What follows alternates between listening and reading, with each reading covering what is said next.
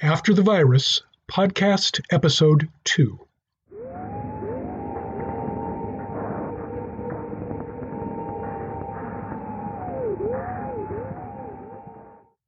Welcome back.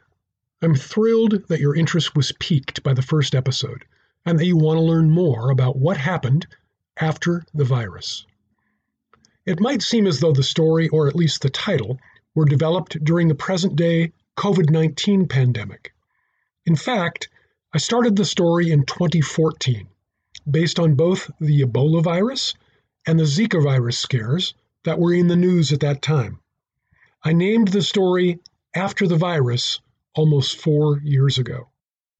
The timing is completely coincidental, although losing my job in March because of the COVID pandemic definitely allowed me the additional time I needed to finish the story. That and the insistence of my youngest daughter, Alita.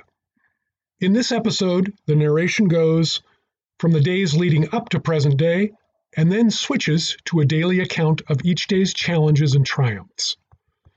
Is the man truly alone in the wilderness? The answer is in this episode.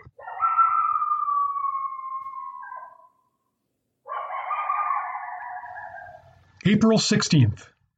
End of a long and tiring day of moving supplies. Picking up this account where I left off. After concealing the truck, I took the backpack and the wheelbarrow I had brought, filled them with hastily chosen final supplies, and headed for the cache. To reach my stored supplies, I had to walk about half a mile. The final 100 yards was impossible with the wheelbarrow, so I took the contents of the backpack, then made 2 more trips for the contents of the wheelbarrow. With the barrow empty, I removed the wheel, which I packed in the backpack, then I buried the rest of the wheelbarrow under a thick patch of manzanita. The cache was not so much a cave as a J-shaped fold in a steep cliff of Tuscan Formation rock. To reach it, I had to drop over the steep lip of a bowl, hug the meandering base of the cliff, then turn into a 3-foot wide corridor that appeared to end about 6 feet ahead. Once at the end, another 36-inch crack on the left opened into a 6-foot wide, 12-foot long cul-de-sac, mostly covered by an overhanging ledge. From the top of the rock formation above, only a hint of an indentation could be guessed at below, and nothing in any direction indicated the presence of an opening. Within this 6-foot by 12-foot space, I had stored everything I thought my family might need to survive for an extended period of time. My inventory: 4 sleeping bags, 4 foam pads, 4 small pillows, 1 shovel, 1 pick, 1 McLeod, 1 axe, 1 maul, 1 bow saw, 1 hatchet, 4 camo tarps, 4 large camo netting, numerous assorted ropes, pots, pans, plates for 4, 2 rifles, a 30-30 and a 270, 2 handguns, a 38 and a 9mm, 4 cases of ammunition, 2 bows, arrows, etc., 2 slingshots, assorted skinning knives, 1 bone saw, 1 machete, numerous pocket knives, a sharpening stone, a case of wooden matches, 1 flint and steel, a first aid kit, a book of survival medicine, 30 days of canned food for 4, and 4 5-gallon jugs of water, 1 100-gallon water tank,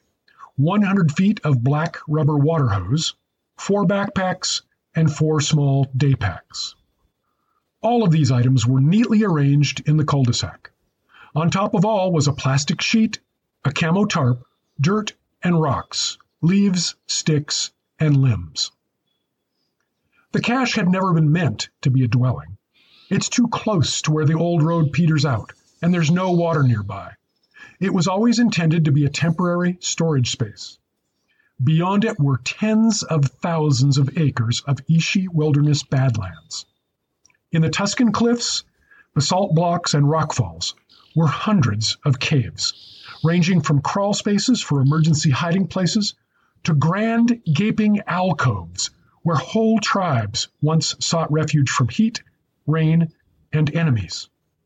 Over many years of exploring these canyons, I knew of a few that were almost impossible to find. I would spend the coming days shuttling the most critical supplies to one of these living caves, about 2 miles away. April 19th. Today was my third and final day of moving supplies into my new cave. Just as Ishi had referred to his nearby cave as Grizzly Bear's hiding place, I've taken to calling mine the Lion's Lair, for what appears to be the partially consumed deer carcass hidden near the entrance. From the look of the bones, they've been here at least one season, so I'm not too concerned that the cat will be coming back to claim them. The entrance, which is at the base of a 20-foot-high palisade, is hidden by dense ceanothus, manzanita, and poison oak. Once behind this scrim of vegetation, a flat, narrow sandstone bench allows a little sunlight to warm the threshold. A large angular boulder that looks to have broken off from directly overhead disguises the 4-foot-high, 20-foot-deep, 15-foot-wide opening. Inside, the floor is a lumpy, sandy material, actually ancient volcanic ash, that's easily flattened with a McLeod pick and shovel. Once beyond the lip of the opening, the ceiling balloons upward to about 7 feet tall. At one side of the cave is a 6-foot by 8-foot indentation that angles back into the rock. At the rear of the cave, a 10-foot-long, 3-foot-high stone bench is elevated 4 feet off the main floor, making a cozy sleeping platform with enough padding added. The trips back and forth to the cache have been grueling, taking about 4 hours, plus unloading, arranging, and another few hours back with an empty pack. For now, most of the supplies are stacked adjacent to the entrance, until I have the floor leveled and some of the sharp outcroppings within the cave broken off or somehow softened. I've left a good number of things I won't be needing for a while back at the cache, well disguised and hopefully bear-proofed. Each trip I took a slightly different route so as not to wear a recognizable trail leading from the cache to the cave. The round 100-gallon tank was the biggest challenge to move. Too large to carry, it had to be rolled all the way, but it will be needed to store water as I tap into the nearby spring. It's just now getting too dark to write without a light, and as I'm exhausted, I'll take up new tasks tomorrow. April 20th. I was awoken an hour before dawn to the crack of shooting. 3 shots, sounding like a handgun. Hard to tell how far away because of the topography, but seemingly a mile or so. This made me extremely anxious. I knew that it was unlikely that I'd be the only person with the idea of waiting out the pandemic in this drainage, but I was hopeful that I'd be mostly alone. I busied myself in the pre-dawn dark, cutting shrubs and limbs to better obscure the entrance. Once it was light enough for me to find my way, I headed for where I thought the shots might have come from. I knew that at the bottom of the canyon, on a wide, flat area near the creek, there were a handful of old hunting cabins belonging to longtime families from the area. Every fall, it was a tradition for dads, sons and grandfathers, uncles and cousins to spend the deer season in the rustic dwellings, drinking, lying, playing poker, and sometimes even hunting. But this wasn't deer season. Clearly, someone had negotiated the rocky and dangerous jeep trail that came up the canyon to weather the storm of sickness and dying in the city. I halfway expected this and had planned to check on the cabins in the coming days. But now my schedule had been moved up. Rifle shots would mean hunting. Pistol shots during the day could mean anything. But pistol shots at 4 a.m. likely meant trouble. I picked my way carefully through the brush, sticking to the overgrown edges of the swales and small creeks, stopping regularly to listen. The morning bird chorus had just begun, normally a joy, but now just interfering with my hearing. Turkeys gobbled across the canyon. The hillside began to level, which meant I was at the edge of the cabin flat. I strained my ears for any human sounds. Suddenly, I heard the frantic steps of someone running near me. I drew my own pistol and knelt low, preparing for an attack. But instead of me having to shoot, another pistol began firing, perhaps 100 feet away. I could hear the bullets whiz through the woods around me, but not near me. The fourth shot found its mark as I heard the whoomph of a bullet thumping body, and the footsteps falter, then tumble. 75 feet to my right, I saw the shadow of his fall. Then, with a groan, he was up again and stumbling away. Now, another set of feet was running towards him, the gun barking again. I saw two shadows moving through the trees, then heard another hit, this one loud and hollow, like banging a bucket of water with a bat. The fleeing man dropped from my view as his pursuer continued running towards him. When he arrived at the now prone body, he very purposefully aimed his gun at the man and emptied the rest of its bullets into the carcass.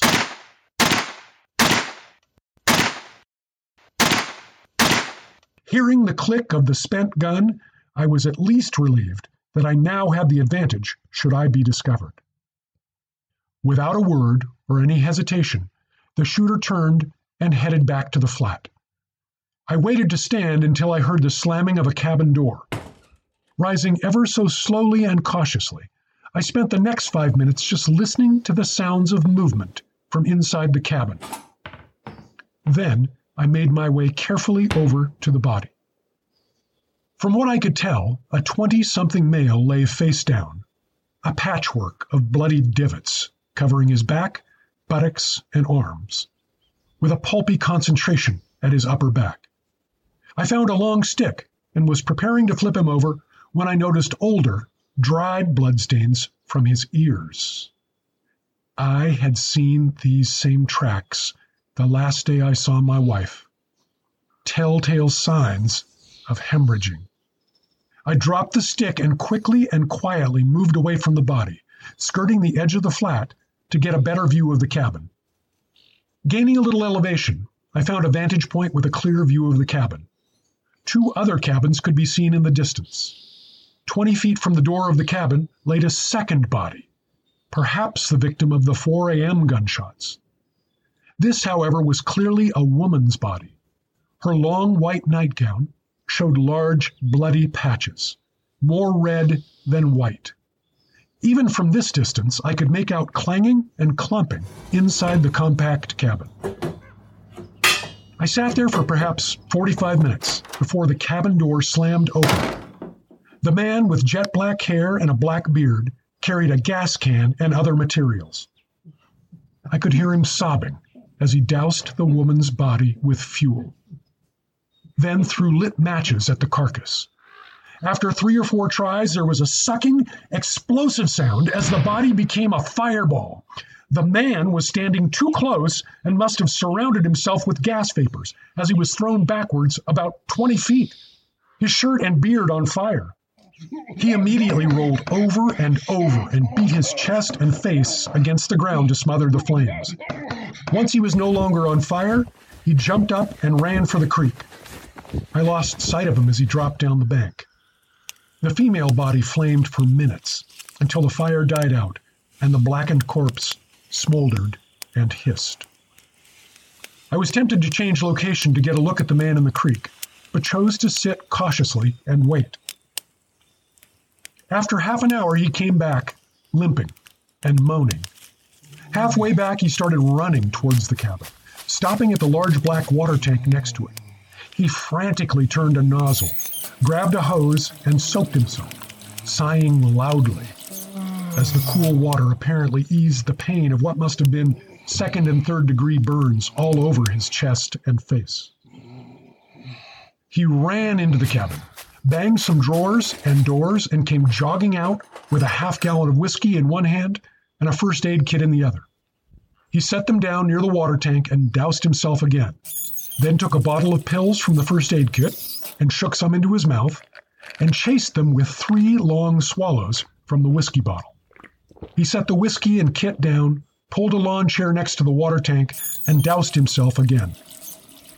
I could see his body relaxing as his pace slowed, and he moaned less. Rifling through his first aid kit, he grabbed something, fiddled with it, then began coating his face and chest with a white salve, presumably some kind of antiseptic. Completing his doctoring, he doused, then drank more whiskey. Regular dousing, accompanied by swallows of whiskey, was repeated throughout the morning until he eventually slumped, then fell from the chair and lay on his side in the mud. After 10 minutes with no movement, I decided that I had seen all I needed to see of this and circled around the flat to get a look at the other cabins. Obtaining a viewpoint close to the structures, I spent about 15 minutes monitoring them before approaching. Numerous ATVs, Jeeps, and trailers were parked around them, so the lack of any movement inside had me worried that the occupants were out hunting. I crept stealthily forward, keeping an eye on the hillside above me at the same time. Reaching the first cabin, I found a window to peer into. When my eyes finally adjusted to the dim interior light and I could focus, I momentarily fought back a gag as I recognized the grossly bloated bodies of at least 4 humans. Forgetting caution, I stumbled backwards towards the remaining cabin. Reasonably certain of what I would find, I steeled myself for a look. No bodies were visible in the main room, but the presence of large blowflies inside the bedroom window suggested more corpses. I suddenly felt terribly weak and tired. As I went to my hands and knees, I retched. The meager contents of my stomach came up in front of me. I crawled over it and continued to the edge of the thicker vegetation, where I curled into a ball and passed into a deep sleep. When I awoke next, the sun was low on the horizon. The woods were quiet except for the chatter of squirrels and jays. I was dehydrated and painfully hungry, which made sense because I'd been working hard for 5 days straight and was not eating or drinking much. I crept around the edge of the flat to the creek, where I drank my fill. Feeling much better, I resolved to find some food. Right next to me in the shallow water near shore were cattails, which I plucked out and hungrily gnawed at the onion-like bases. Making my way slowly back to my cave, I came upon many spring wildflowers that I had been too preoccupied to notice in the last few days.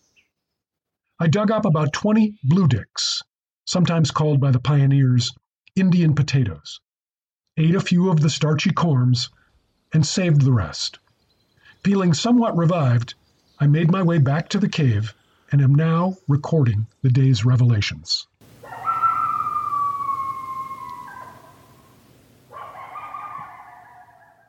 Thanks again for the pleasure of your company. Don't forget to order your own copy of the ebook or paperback at Amazon.com.